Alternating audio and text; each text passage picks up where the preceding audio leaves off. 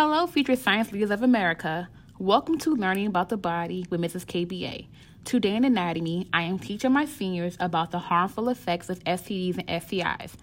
STDs are sexually transmitted diseases such as gonorrhea, syphilis, chlamydia, HIV, and AIDS.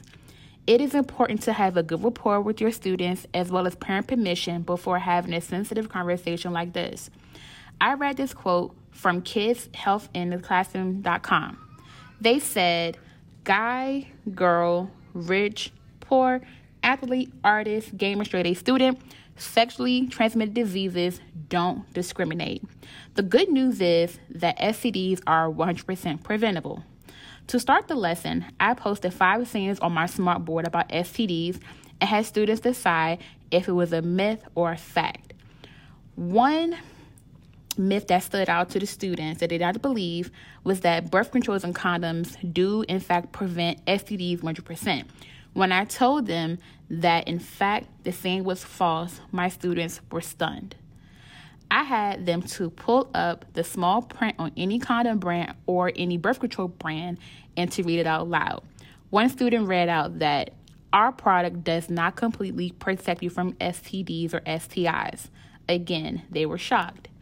Once we got into the lesson, I had students search the local STD rates for teens in our city as well as the state numbers. They discovered that 58% of teens from ages 12 to 19 had contracted an STD or STI by the age of 13. This led to more questions on prevention.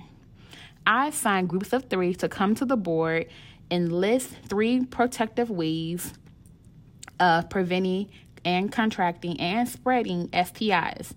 At the end of the lesson, I had my students to look up a local testing site near the school and save the number, as well as download the pamphlet. My reason behind this was sometimes as children or teens, we find it hard to have these conversations with our partner or with our parents. This way, they can take matters into their own hand and fully protect themselves. As a teacher, it was important for me to have my students receive correct information on this topic. Teaching in an economically challenged school district, I felt it was my duty to help prepare them for life after graduation, adulthood. Often these students are overlooked and forgotten. Next week, we will discuss how drugs are impacting the teenage brain as we start our nervous system unit.